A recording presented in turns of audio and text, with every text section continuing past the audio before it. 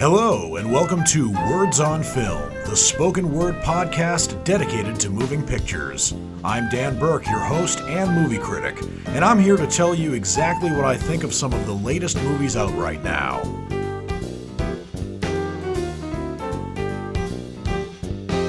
For this show, I have 3 brand new movies to review for you. All 3 of these movies have come out this week. There was one that actually came out on Wednesday, August 11th, but the other 2 came out on Friday, August 13th. Friday the 13th. It's always cool when that happens. It's even cooler when the 13th falls in October, but I have to check a calendar to figure out what the next year is going to be, where there's going to be Friday, October 13th.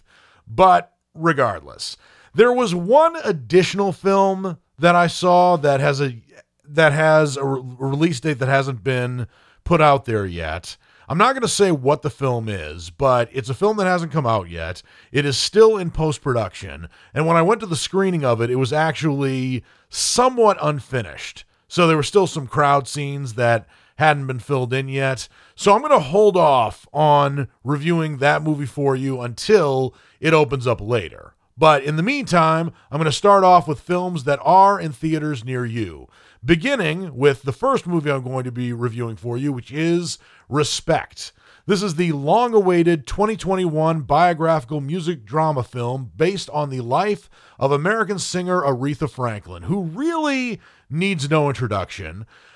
She died less than 2 years ago, or as of August 16th, it will have been 2 years since she died. What can I say about Aretha Franklin? The Queen of Soul, we all know her, and she is regarded as the most influential female vocalist of the 1960s. She's also the very first woman, not just the very first black woman, the very first woman, period, to be inducted into the Rock and Roll Hall of Fame, which is not entirely accurate since she wasn't exactly a rock and roll star, but it doesn't really matter because I don't think anybody really thinks of it in that technical sense. But in this movie, Respect, named after probably her biggest hit, but unquestionably her most career-defining hit, Aretha Franklin is played in adult form, and I think maybe even in late teen form, by Jennifer Hudson, who is probably one of the only actresses who could portray Aretha Franklin without lip-syncing to Aretha Franklin's music. Jennifer Hudson, as we all know, is a double threat. She can act, as was demonstrated in Dreamgirls, which came out 15 years ago, if you can believe it. But she also can sing really well, and she is an Oscar and a Grammy winner so far. And a lot of people thought that Jennifer Hudson might not top her performance in Dreamgirls. And while it's questionable whether her portrayal of Aretha Franklin here would necessarily top that of her performance as Effie White in Dreamgirls, it certainly is on par with it, in my opinion, of course. And this movie details Aretha Franklin's life from approximately 1952, when she's a child singing in her father's church choir, to 1972, when she is an established artist and makes a bold decision to release a live gospel album, which she does. And not too much of a spoiler alert, because you can look this up later. This gospel album that she released ended up being the best-selling gospel music album of all time. And the ending epilogue says it was her best-selling album of all time. I don't know if that's necessarily true, but I'll take the movie's word on it. And also, let's see what else. There are several impressive supporting performances in this film. Her father, the Reverend C.L. Franklin, who was a well-known public figure in his own right, is played by Forest Whitaker from the very beginning of the movie to the very end, and Forest Whitaker does a great job in this role. Audra McDonald plays Aretha Franklin's estranged mother, Barbara Siggers Franklin. And Audra McDonald is, of course, like Jennifer Hudson, a great actress and singer, certainly a legendary one at this point. And I'm not going to spoil what happens to Barbara Siggers Franklin, but we're introduced to her early in the movie. It's established that C.L. Franklin and Barbara Siggers Franklin are divorced, and Ms. Franklin gets to see her daughters, including Aretha, every once in a while. But I'm really, really tempted to spoil what happens, and it does happen in the beginning of the movie. I really want to tell you what happens to the character, but I really don't want to do that, so I'm going to hold back. But there are also some other rather impressive performances in this movie. I did say when I was going through my segment, What's Coming Up Next, last week, that Marlon Wayans co-stars in this movie as Ted White, who was Aretha Franklin's first husband, I believe, and not her last. But he starts off, of course, on his best behavior. But as their relationship progresses, he becomes more domineering and abusive. And I was expecting to be disappointed by Marlon Wayans. And given the second-rate comedies Marlon Wayans has been in, I've been disappointed in his performances before. Marlon Wayans is actually really, really good in this film as Ted White. I think he is probably best when he's first introduced. When he gets to be abusive and domineering, I don't know if it's his performance, but it just seems like it's one of those characters we've seen before, which leads to probably one of the main weaknesses of this film, in that it feels a bit formulaic. And I do realize it is based on a true story, but there are things that occur in Aretha Franklin's life and career that are dramatized here that I've seen in several other biopics before, and not just ones that are easily comparable, like What's Love Got to Do with It, for example. There are scenes of abuse. There are scenes where Aretha Franklin has an idea and the record company is not willing to go along with it, at least at first. There's a almost too brief segment where it delves into Aretha Franklin's alcoholism, and it almost seems like an obligatory scene where it shows Aretha Franklin in concert, barely able to hold it together, and she ultimately ends up fainting. I don't know how many other biopics that's been in, but it almost seems like a biopic cliche. With that said, I do think that while this movie sticks to a formula that is familiar to anybody who's seen several biographical films about musicians like I have, I do think that Jennifer Hudson does a great job as Aretha Franklin. I'm so glad she didn't lip sync to Aretha Franklin's music. And I think probably music scholars would be able to scrutinize the differences between Jennifer Hudson's voice and Aretha Franklin's voice. I don't think they should. Jennifer Hudson is definitely capable of singing Aretha Franklin songs incredibly well without A, impersonating Aretha Franklin, and B, sounding like a person at karaoke night belting an Aretha Franklin song. So, Respect, I think, is a serviceable film. I also should note that it is directed by a woman by the name of Liesl Tommy. And Liesl Tommy is actually a director who's had several other movies. She's directed several other TV episodes up to this point, but this is her feature film debut. And while it has some weaknesses in terms of the way that biographical movies go, and I did feel like the written epilogue at the end lacked some considerable information, not to mention relevant information. So in other words, it listed a lot of Aretha Franklin's accomplishments, but I wanted to know about some of the other people in Aretha Franklin's life, like her father, C.L. Franklin, her sisters, and her abusive ex-husband, Ted White. I wanted to know about them and what became of them. But I do think that the performances in the movie certainly elevated this movie to a level where it wasn't just another obligatory biopic. And I also should note that Aretha Franklin herself, a few years before she died, actually wanted Jennifer Hudson to play her in a film. I think if Aretha Franklin were alive today and was able to see this film, she would not be disappointed, at least not in Jennifer Hudson's performance.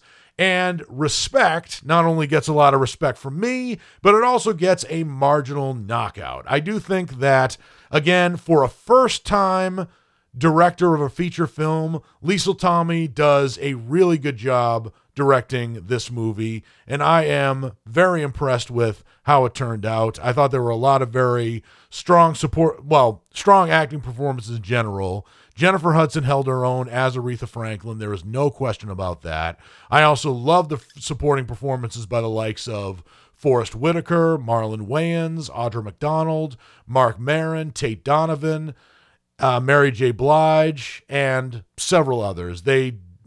Their performances did not disappoint.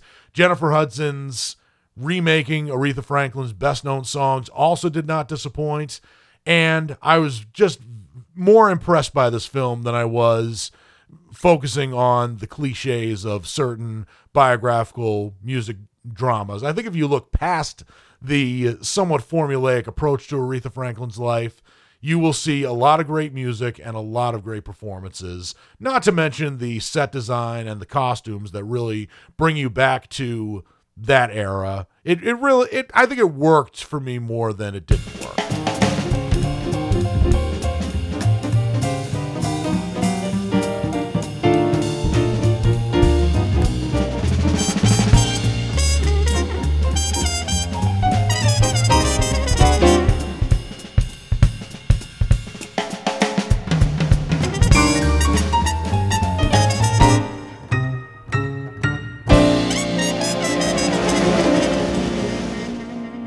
Welcome back to Words on Film, the spoken word show dedicated to moving pictures. I am your host and movie critic, Dan Burke.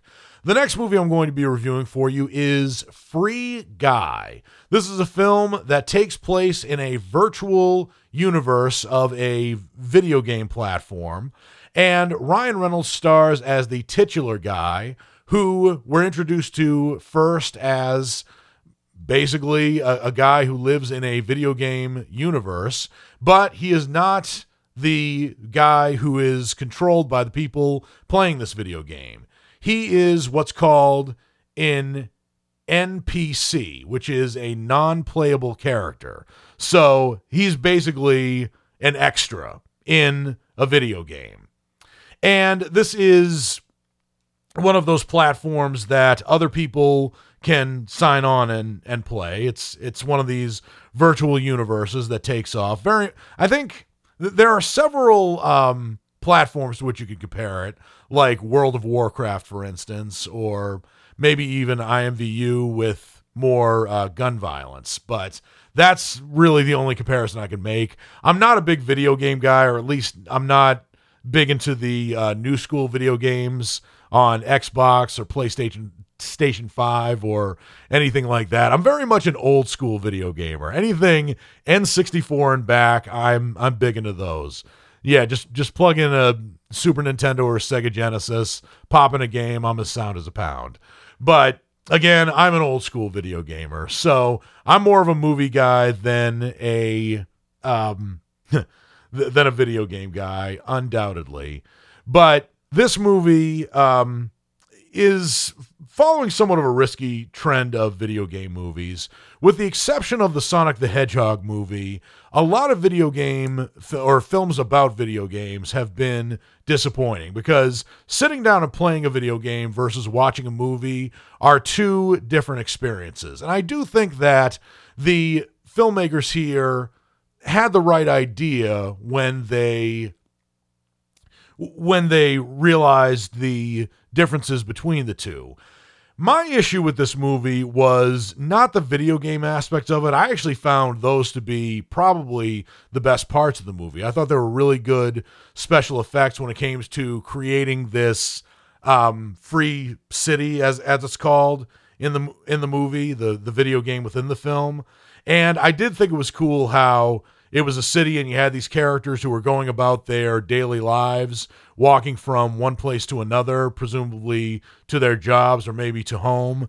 And in the background, there'd be all these war tanks and people shooting machine guns and all this chaos, and these extra characters would think nothing of it. I thought that was actually one of the cooler and one of the actually ironic parts of this film. My biggest issue with Free Guy, though, was Ryan Reynolds himself. A lot of people say that Ryan Reynolds is charming and charismatic.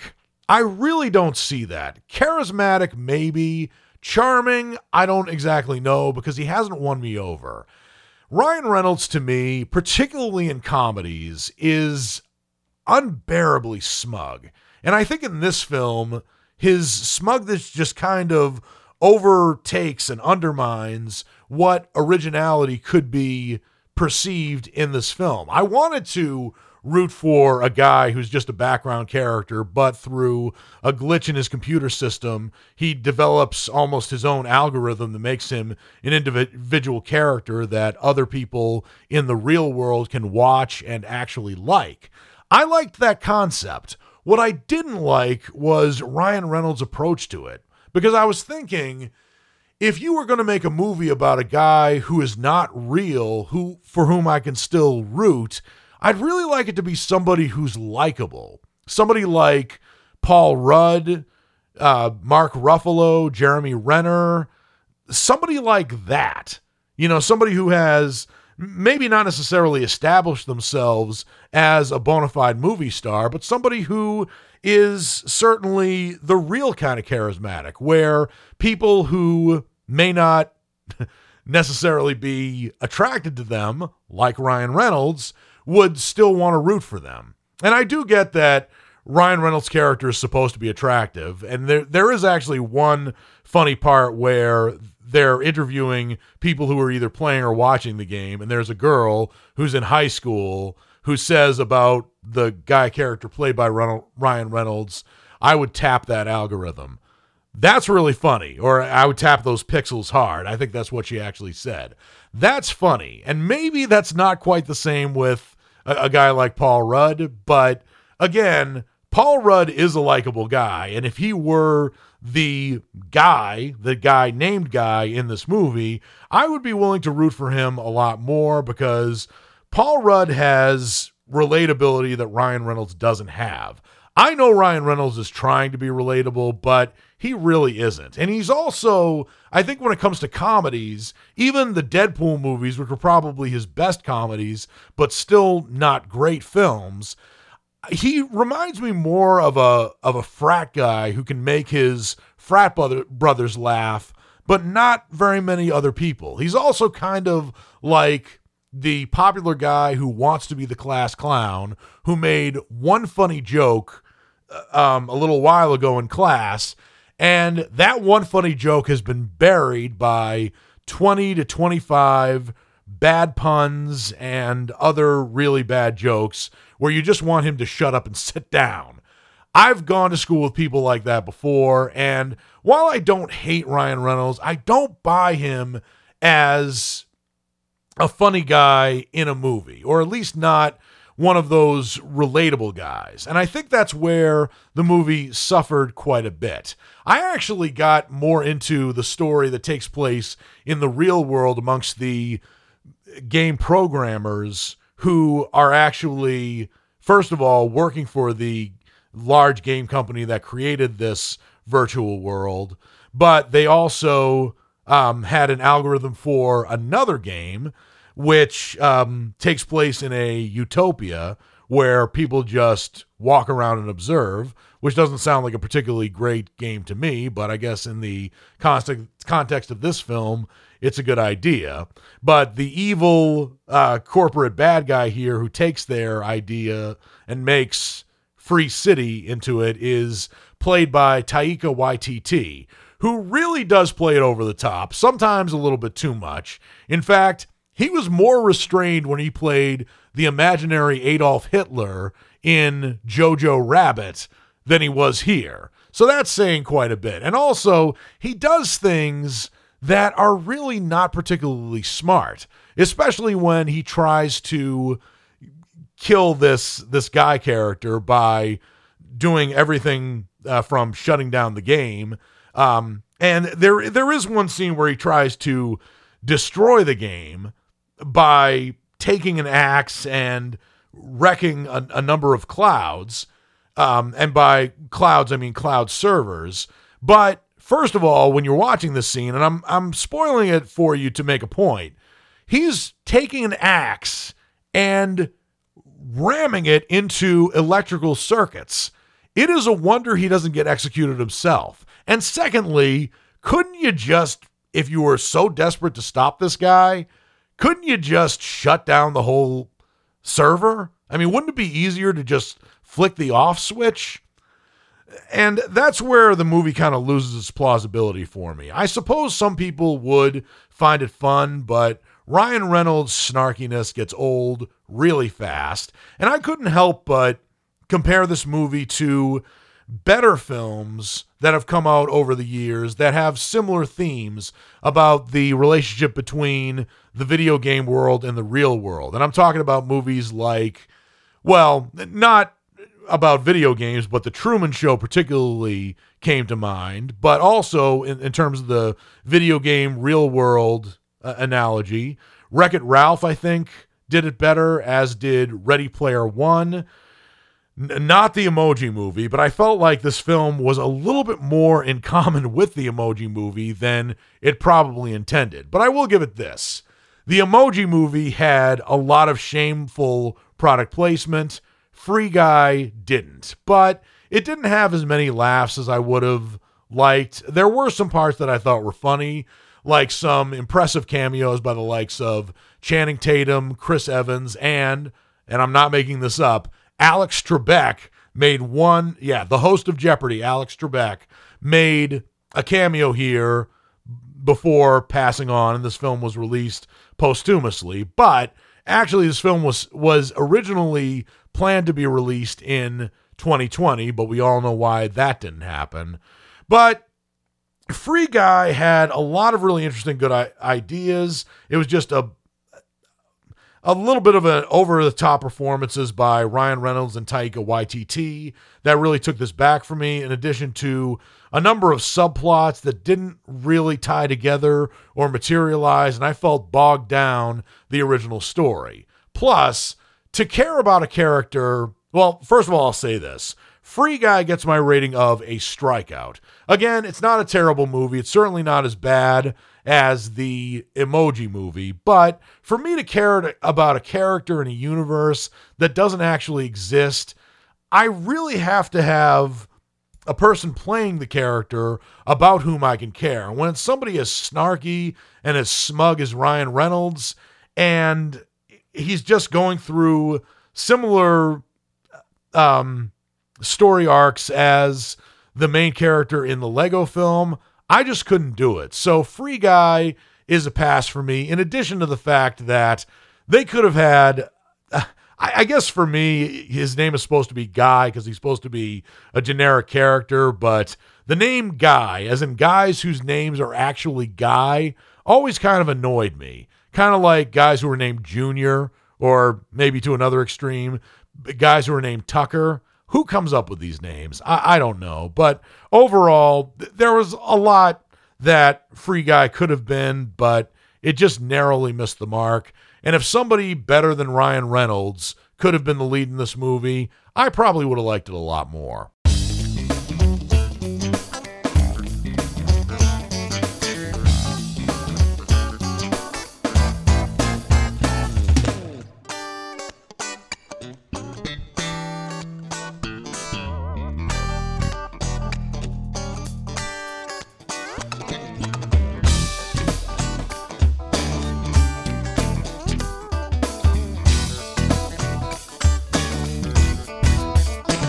Welcome back to Words on Film, the spoken word show dedicated to moving pictures. I am your host and movie critic, Dan Burke. The next movie I'm going to be reviewing for you is a film that is semi-brand new. It premiered on Netflix on August 11th, 2021.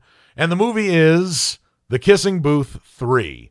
This is a movie I felt a bit obligated to see, not because I liked the originals, although I did actually appreciate them for what they were. But I think by the time the third film came about, the movie ran out of gas for me.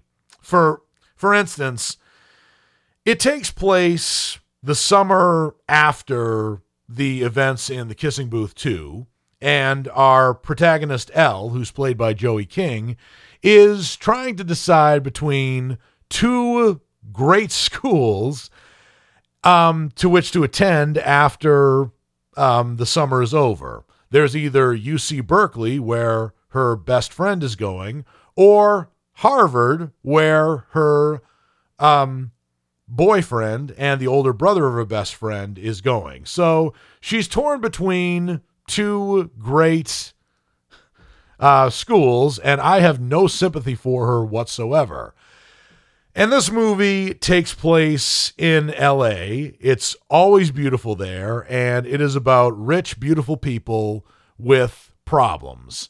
And I do get that it doesn't really matter in terms of storytelling perspective how good-looking or how not good-looking the protagonists are, or how rich or poor they are. Rich people, as well as good-looking people, can tell really good stories, but The Kissing Booth 3, first of all, has The Kissing Booth tacked on at a very inconvenient time, and it feels tacked on too. Secondly, I think needless to say, given my first point, The Kissing Booth itself has no factor into the plot of this film. And third, it just felt like one big melodrama. There was these, two best friends who have been best friends since childhood, which I can certainly appreciate. Those kinds of friendships are rare. I certainly don't exactly have those. I have best friends from high school with whom I still keep in touch, but the ones that I grew up with since kindergarten, I haven't been in touch with them for years, and that's okay. It's just all part of growing up. But they have this list that they keep. The first list is a list of rules for them, and they're always referring to these rules like they are the Ten Commandments. And they're written on a rather shoddy sheet of paper. And I'm just thinking, maybe it's just me being a guy, but of all people who are friends, who actually writes rules about their friendship? That just doesn't seem like what kids do at any point. And I just don't really know. Maybe people are getting behind this. Maybe this is something to which people can relate. But to me, the rules seemed like a MacGuffin rather than a really poignant take on growing up. And there are a lot of tears shed in this movie, despite the fact that our main characters spend the summer in a beach house, a beautiful beach house that the big bad realtors are going to purchase and give the original owners millions of dollars to have. So they're having this one great last summer at the beach house, and they throw parties that are so unrealistically elaborate, and of course everyone in the film looks great. So I don't exactly know. I don't want to slam on this film because it's a movie that takes place in Los Angeles amongst privileged kids, because I didn't grow up in Los Angeles. I actually grew up in an opposite place of Los Angeles. Not only a place that's on the opposite coast, but also a place that was not particularly well-to-do. And I did not have the kind of idyllic summer that these kids have. So I don't want to seem like an old man on the porch who's screaming at these kids to get off my lawn and telling them that youth is wasted on the young. I don't want to be that kind of person at all, but as I was watching this film, I was feeling like that. And I do acknowledge that I watch all different types of movies, all different genres, about all different sorts of people. There is no way, no matter how many experiences I've had, that I will be able to relate to every single main character in a film. And I get that. And there are films that are not made for me. And I think that The Kissing Booth is, it's based on a series of books. And it is obviously for young girls, preteen to teenage girls, which I can certainly appreciate. But I thought the problems in this movie were created by this very, very, in my mind, selfish girl who does not know how well she has it. And that bothered me. But then again, maybe there are women of all different backgrounds, maybe even of different colors and creeds, who would relate to this film on a certain other level. But I just couldn't. And when the protagonist has been accepted to one of the most prestigious universities in the world and is still hemming and hawing about what school to which to attend, and also trying to maintain a relationship with her best friend and putting that above all else, I just didn't really get into that. And also, I did think that the problems in this film kind of piled on, where these are problems that other people would kill to have. Like, for instance, there's a love triangle from the second film that reemerges in the third film where it didn't need to reemerge. And I say that because The Kissing Booth 3 has a running time of 1 hour, 55 minutes, so nearly 2 hours. By the 75% mark, in other words, about an hour and a half into the film, it seems like Elle learns the errors of her ways and begins tearfully apologizing to those whom she hurt. But then you realize you have 30 more minutes left to go in this movie. And I began to think, my God, what more narratively does this movie have to go over? I just didn't really think that some of the subplots needed resolutions, but I did think that the filmmakers must have tried to cram in as much resolution as they could. And unfortunately, that really made the film suffer and feel incredibly overlong. So I did watch this film and I laughed at a lot of it, but I will acknowledge that the movie does have more interesting characters and characters with more chemistry than the 50 Shades movie did. But the fact that I like this movie a little bit better than 50 Shades is not saying a lot. I think 50 Shades was unabashed melodrama.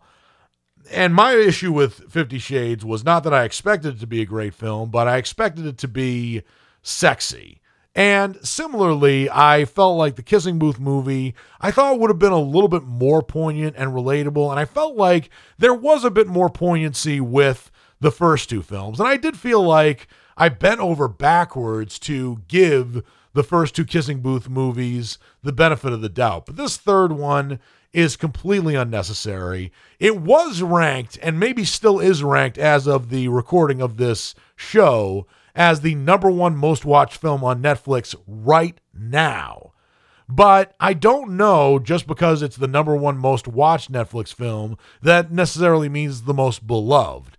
I doubt it. But The Kissing Booth 3 gets my rating of a strikeout because not only is the Kissing Booth movie not really there and only tacked on the end just to serve a purpose to the title of the film, but also, and maybe this bothers me too, when I think of kissing booths that happen at carnivals, I think to myself, there is no way there is ever going to be a kissing booth at a carnival anymore. Not only because of the spread of germs and possibly not just the common cold, but mono, but also the times in which we've been living right now. So maybe that's my issue with the Kissing Booth movies. The fact that there aren't going to be any kissing booths for the foreseeable future. Even if I I wouldn't kiss a stranger because I have a girlfriend, but even if I didn't have a girlfriend and I felt motivated to kiss a stranger, who knows? That's just inviting the spread of disease. Maybe I'm overthinking this, but maybe my other problem with this movie is it doesn't seem to acknowledge that we're living in a time in our American history where there is a pandemic going on right now. It's still spreading, and the characters in the movie are not aware of this. Maybe I'm overthinking this, but The Kissing Booth 3 is a strikeout. However, I am acknowledging that it is not a movie that was made for me, but it is just my opinion. Take it as you will.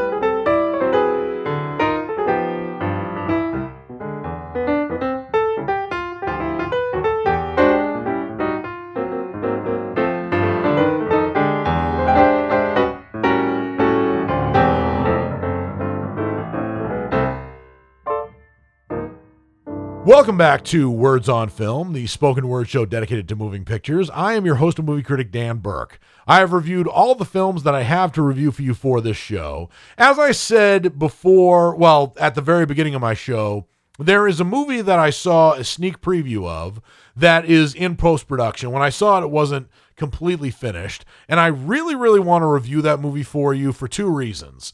One, because I have a very strong opinion about it. I'm not going to tell you whether it's positive or negative. And two, because I really wish I had another movie to review for you right now, because I usually start my segment, what's coming up next, but the Wi-Fi in my studio has gone down again. And by my studio, I mean the studio from which I'm recording. And I'm really, really bummed about that because I really need this Wi-Fi, but I'm getting the dreaded dinosaur that's telling me there's no internet, or at least the dinosaur that roams over the words, no internet. I shouldn't hate that dinosaur. It's not the dinosaur's fault. But what I will do is, while I can't tell you right now the movies that will be premiering in theaters this coming weekend, I will give you the movies that are going to be released on streaming platforms, beginning with Netflix. So I'm going to focus primarily on Netflix originals, but I'm also going to mention some other movies that will be appearing on the platform. Like, for instance, on Monday, August 16th, the movie Walk of Shame. It's not a Netflix original. It's a movie that came out back in 2014. That will be appearing on Netflix. I don't know if it's going to be for the first time. Somehow I doubt it. But this is a comedy that stars Elizabeth Banks as a popular news anchor who also looks great in a yellow dress. And she finds herself on a walk of shame. Not the kind of walk of shame you hear about in college, and maybe you've seen some people who have come or who have gone on the walk of shame. I certainly have myself, but I've made no judgments about them at all. But there's another kind of walk of shame that Elizabeth Banks has in this movie, which actually I have not seen. I've been hosting the show Words on Film since 2014, but I see about maybe 200 to 250 movies a year, literally. So Hollywood comes out with about 450 to 500 movies a year. So there are undoubtedly movies out there that I have not seen. I see a vast majority of the major ones that are either out in theaters near you or premiering on streaming platforms like Netflix, but I have not actually seen every movie in a given year. But Walk of Shame, if I do see it, it's probably for my own enjoyment. That is a film that I will not be reviewing for you next week. There is a documentary that is a Netflix original that will be premiering on Netflix, which is called Untold: Deal with the Devil. I really want to tell you the plot of this movie, but unfortunately, the Wi-Fi is out. And I have heard from a loyal listener who's told me that I do sound a bit disorganized when I give you the movies that are going to be coming out because I look them up live on my laptop. And yeah, that is valid, but I only have so many hours in the day. But Deal with the Devil to me sounds like a true crime documentary, which Netflix is being particularly fond of playing. But I'll look out for it and I'll let you know what I think. On Wednesday, August 18th, there are actually going to be 3 movies that are going to be premiering. The first one is a documentary, and I do not need to tell you that this is a true crime documentary because this one is called Memories of a Murderer, The Nilsen Tapes. Who Nilsen is, I don't exactly know, but he apparently created some tapes the same way Ted Bundy did, and Netflix released a great documentary on Ted Bundy, which was actually told from Ted Bundy's mouth himself, because there was a journalist that actually recorded Ted Bundy talking about his life and his exploits. And again, Ted Bundy is a fascinating character. He was evil, and certainly not condonable how he spent his adult life and maybe even some of his child life, but you can't deny that he is a fascinating figure.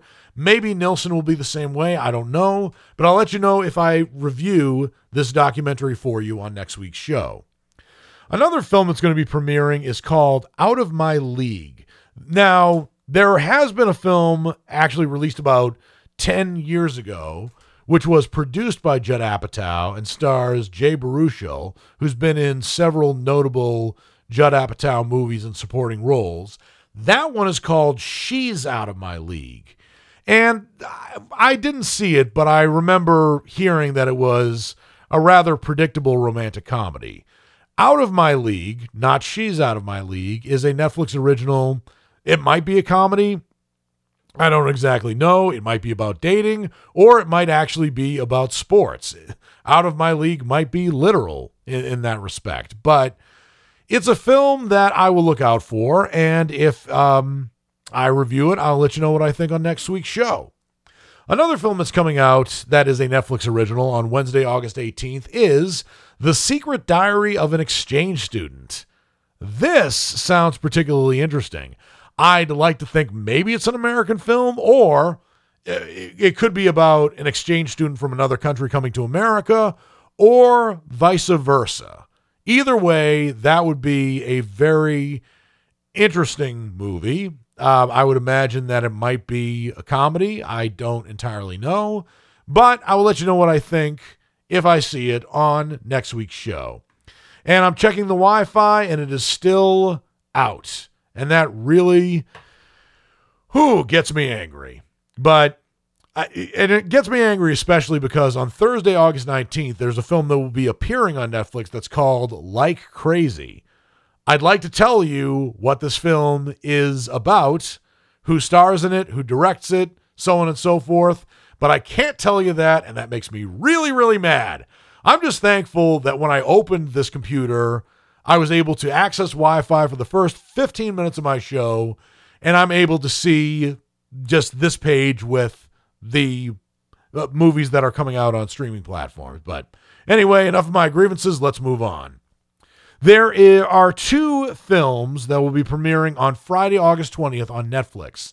The first movie is The Loud House movie. This is a movie that is brought to you by this is a movie, or rather a movie that's based on a Nickelodeon animated show called The Loud House, which was on Nickelodeon from 2015 to 2021.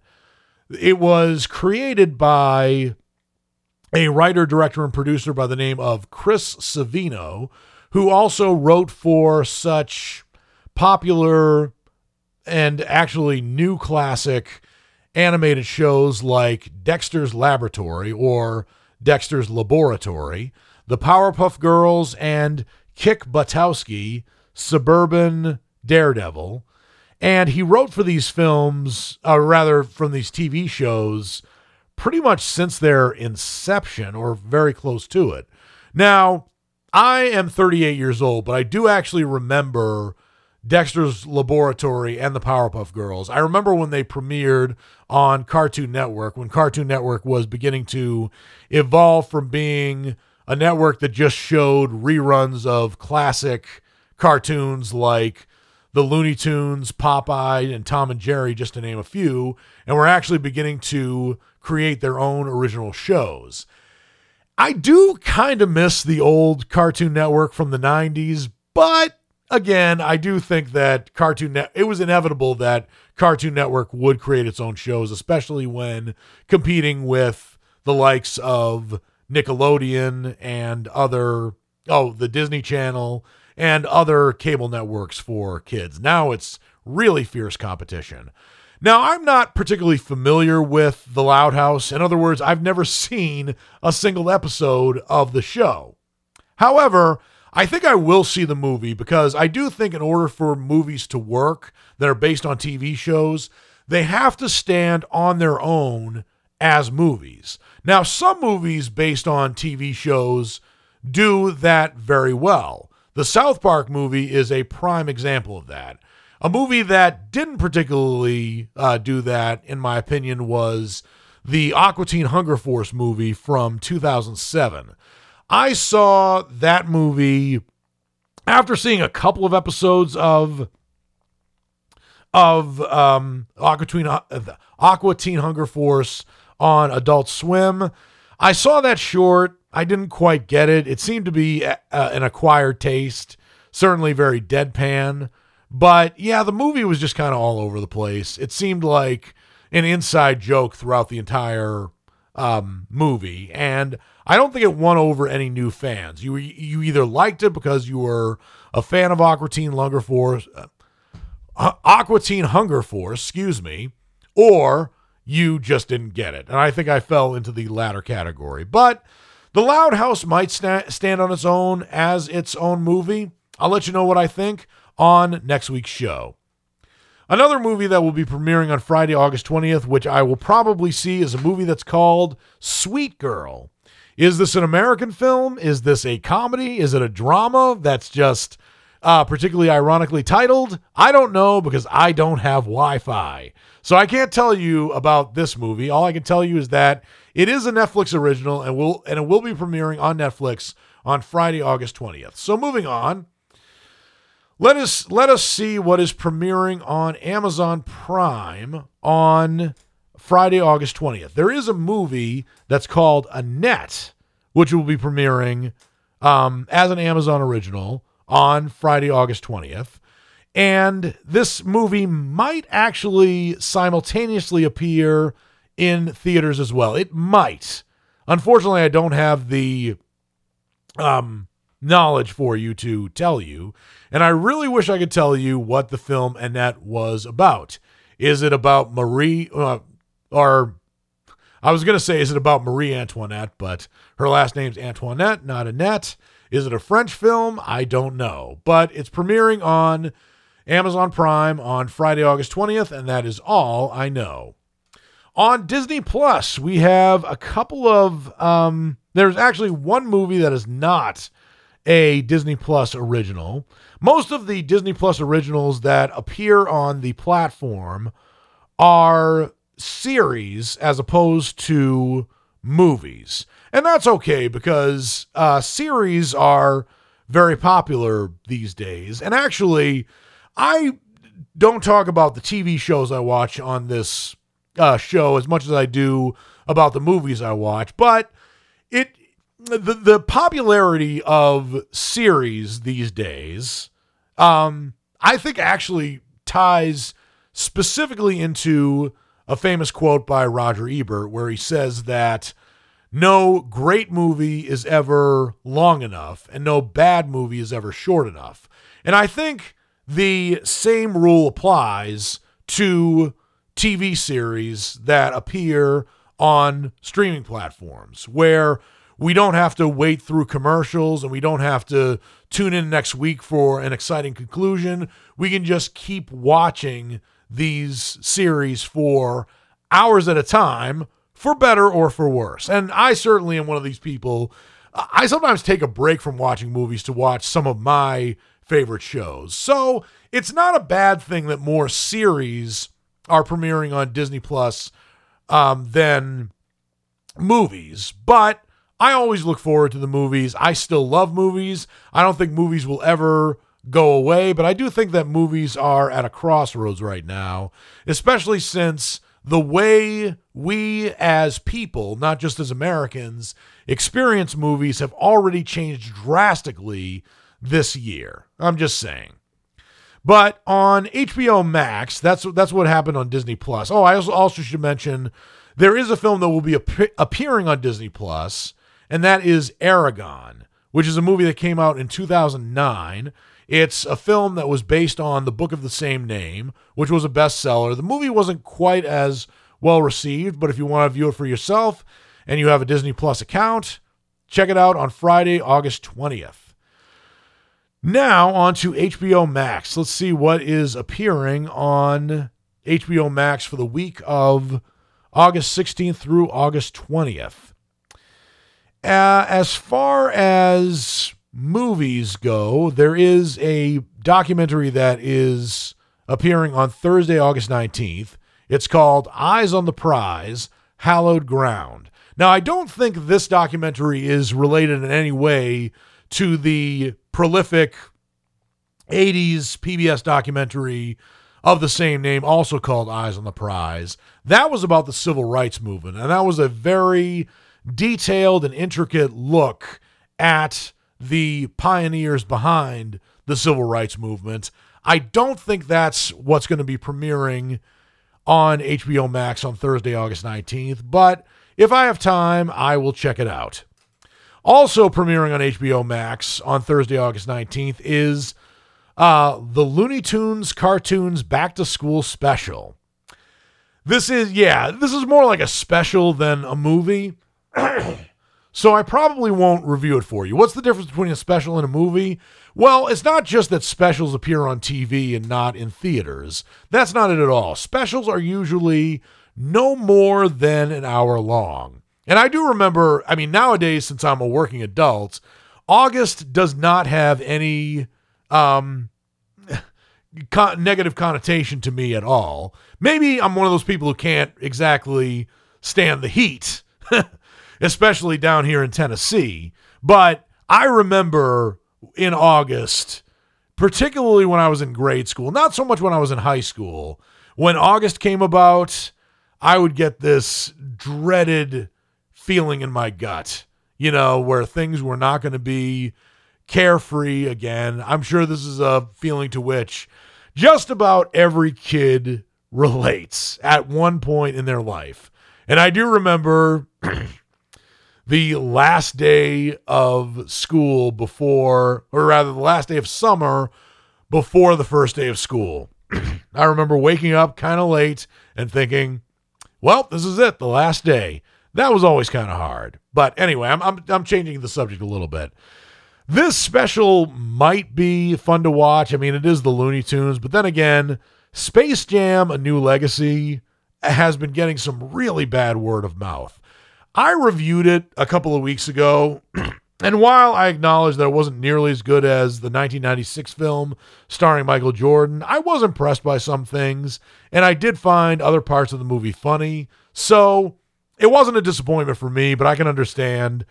I'm one of these people, I lower my expectations for just about every film, or at least I walk into it with no expectations. And I'm not one of those people who finds a film either innocent until proven guilty or guilty until proven innocent. I sit there, I watch the film, I may have my preconceived notions. Like, for instance, I have big preconceived notions about Ryan Reynolds, for example, because he plays smug in just about every comedy he's in. But, even taking that out of consideration, I give every movie a chance. So maybe some people had too high expectations. I think that might have been the case. But in any event, even whether you loved or you hated the Space Jam: A New Legacy. I don't necessarily think that the Looney Tunes cartoons back to school special will necessarily disappoint you. I know that when I'm just watching the Looney Tunes as they are, they make me laugh and I love them. So I will check this special out, but I may not necessarily review it for you on this show. And another movie that is actually a special that's premiering on HBO Max Original is Marlon Wayans' You Know What It Is, the comedy special. Just when I was saying he was good in the movie Respect because he wasn't acting like a buffoon like he does in his comedy, he goes ahead and still tries comedy. Marlon Wayans is 49 years old. He needs to really grow up and stop doing this junior high humor, especially the racist humor. But if you want to watch it, there it is. I'm not watching it, or at least I'm not reviewing it for you for next week's show. Well, that's all the time I have for this episode of Words on Film. I always love talking about movies, and I hope you liked what you heard. If you did, please subscribe and rate the show and leave comments if you can. I would love to get your feedback, even if it's more criticism than praise. This has been Words on Film. I'm Dan Burke, and until my next episode, I'll see you at the movies.